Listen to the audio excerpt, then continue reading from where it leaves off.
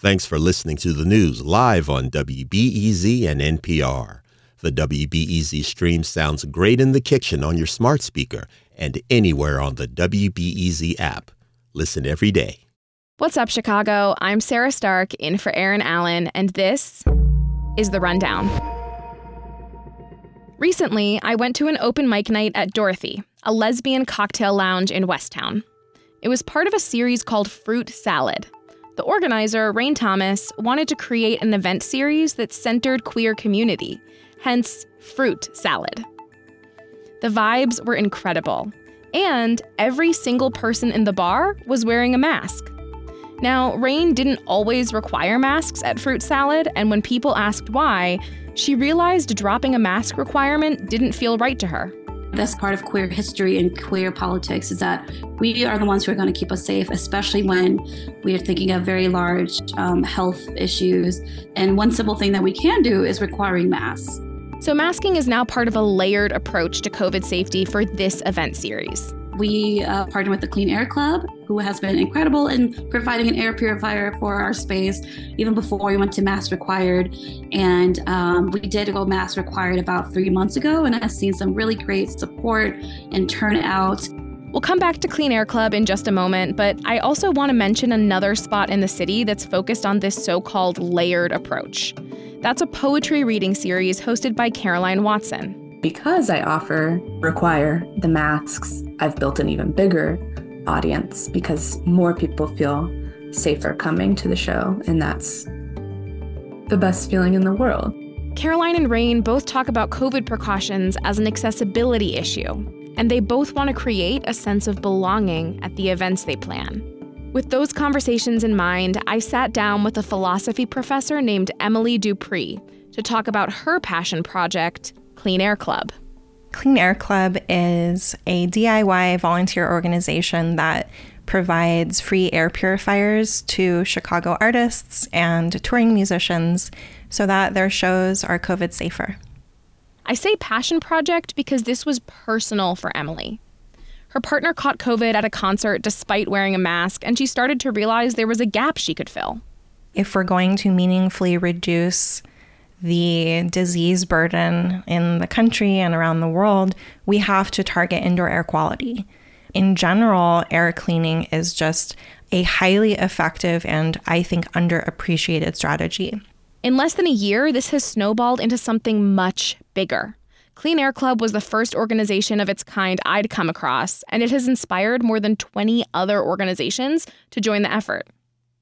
Now, I want to get back to the people at the center of this. Emily and I started by talking about who she wants to serve. A lot of people who are still COVID cautious have been highly disempowered by the environment of indifference that we exist in. Many people, including our government, have declared that they've moved on from something that in reality still exists.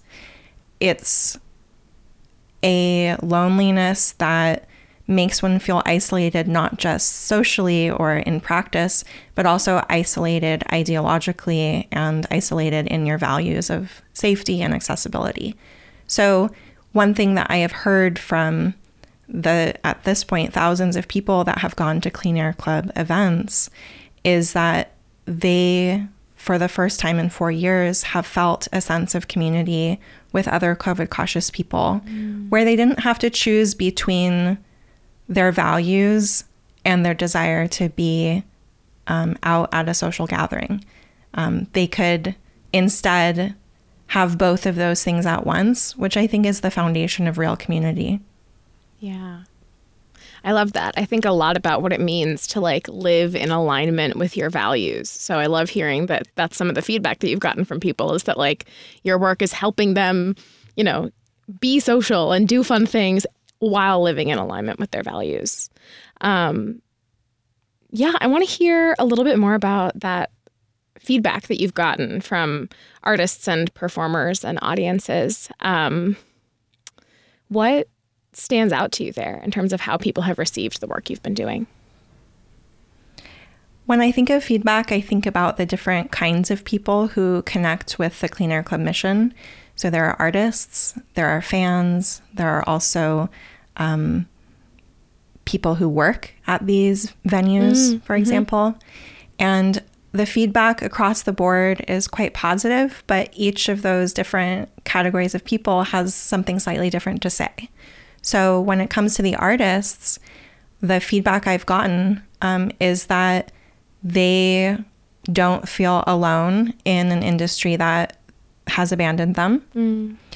I also have data now. We've had over 30 tours and 7 international tours. Wow. And as far as we know, nobody on a Clean Air Club tour has gotten COVID, which is a very unusual statistic given the extremely high rates of COVID infection for touring musicians these days. So that's a sort of concrete feedback that I've gotten, as well as feedback about the emotional support that they feel from just having free access to this gear. In terms of fans, the feedback we've gotten is that finally an arts community that gives them life, that gives them purpose, is open to them again. So disabled people, for example, and immunocompromised people have been entirely shut out of public life for 4 years. And so to finally be able to go to an event where everybody has a mask on, where you know the air is being cleaned vigorously, that's right. That's an incredible experience. Community is part of the human experience, and to be disenfranchised from that is really painful. Lastly, in terms of the feedback that I've gotten from venue workers, it is that venue workers, at least who are working at shows that we're purifying the air for, have some peace of mind when they're at work, right? Everyone who's working is trying to make a living.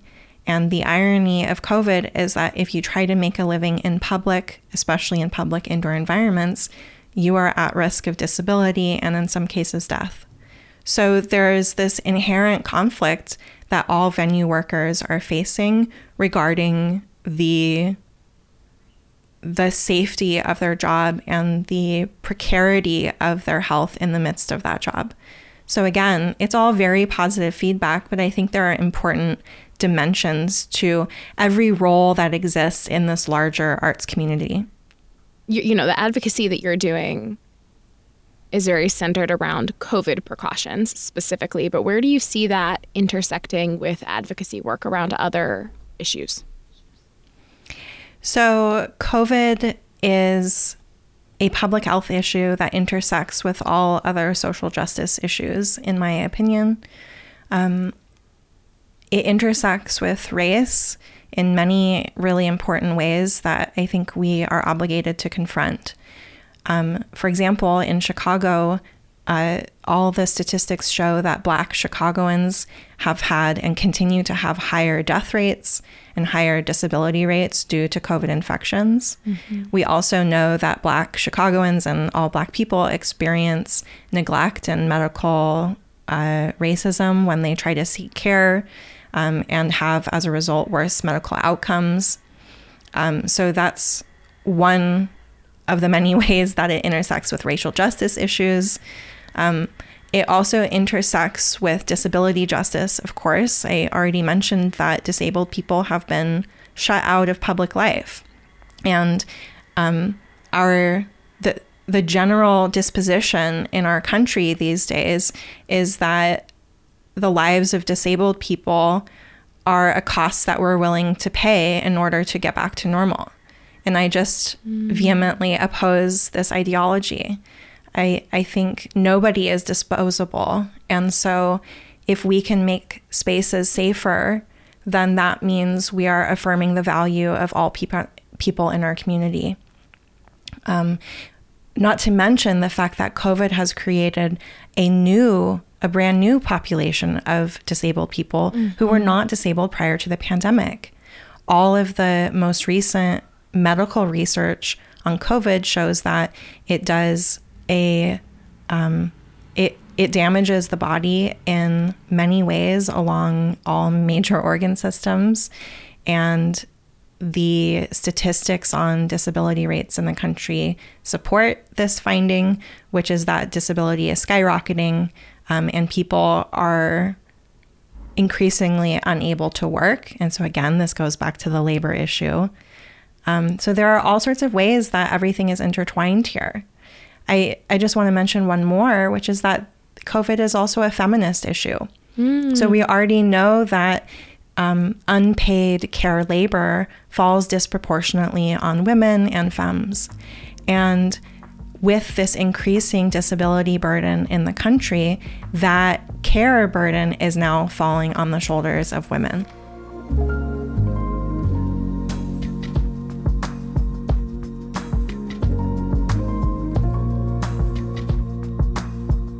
What are the stakes for you when it comes to the work you're doing?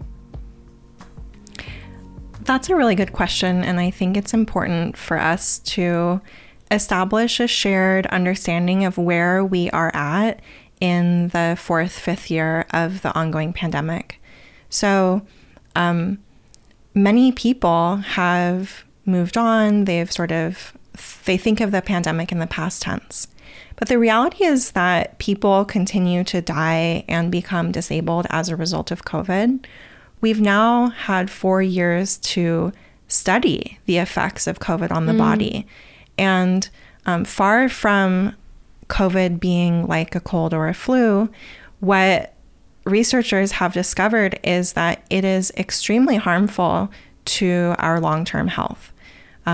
There are impacts on long-term cognitive functioning.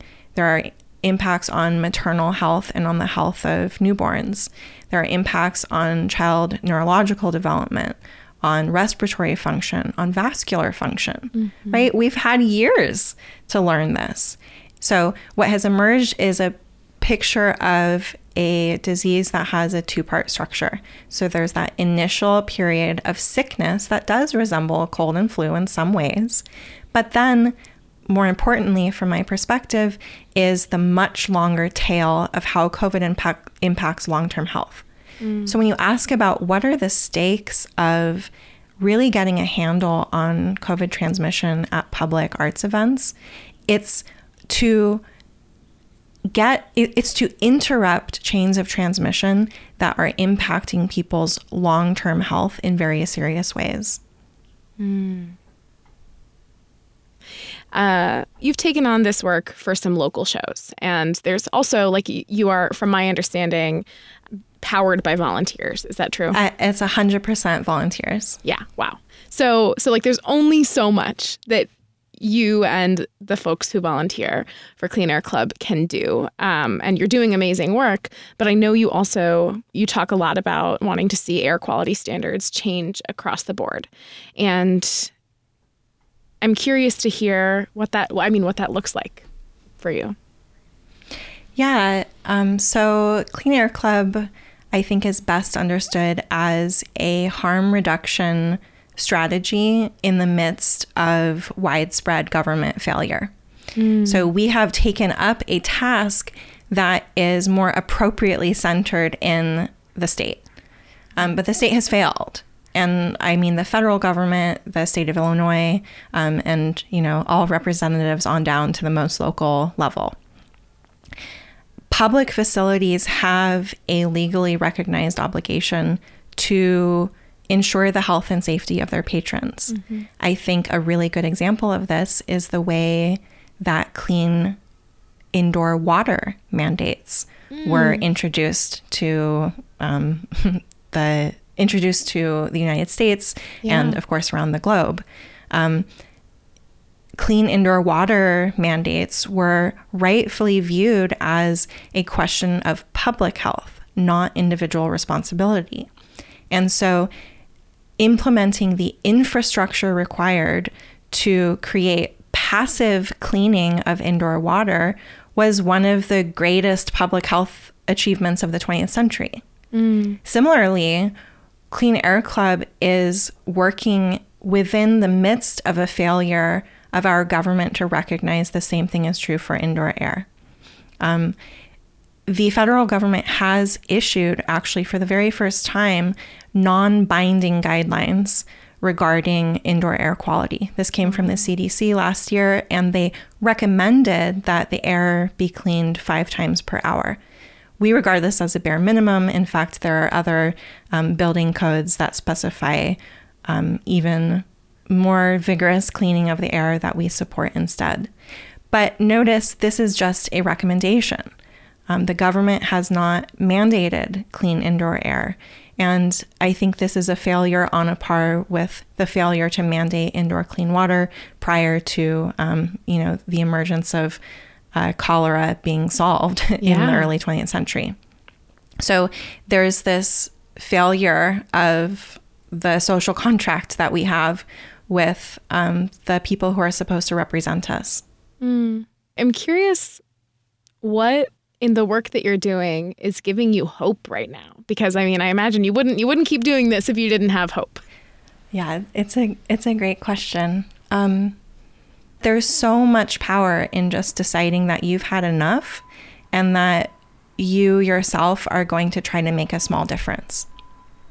Getting to see the proof of that in the work that Clean Air Club has done so far gives me tremendous hope for the power of what's possible as we navigate year 5 now of this pandemic.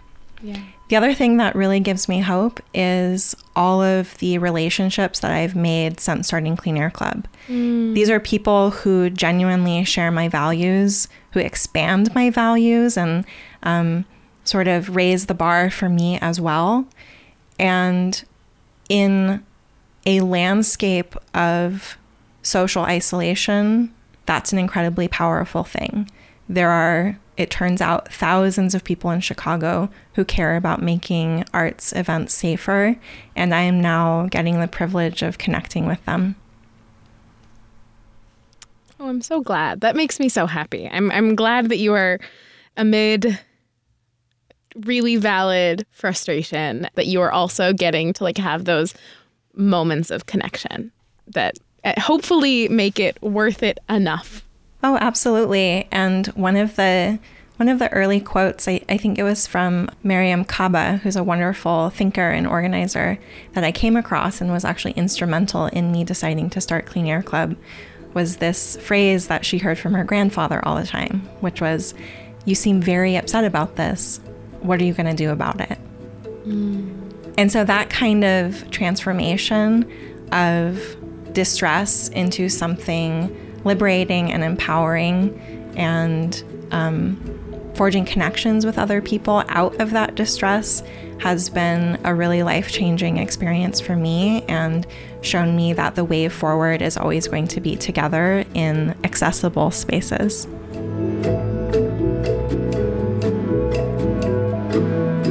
Emily Dupree is the founder of Clean Air Club and a professor of philosophy. Emily, thank you so much. Thank you so much. To learn more and to check out upcoming events with Clean Air Club, you can head to cleanairclub.org. And that's it for today. Justin Bull and I produce The Rundown, and Ariel Van Cleve edits the show. Brendan Banaszak is our executive producer. Our theme music is by Louis Weeks. The Rundown is produced by WBEZ Chicago and is a part of the NPR network. And we love hearing from you. Email us with your thoughts, questions, and what you want to hear on the show at therundownpod@wbez.org. I'm Sarah Stark. Thanks for listening.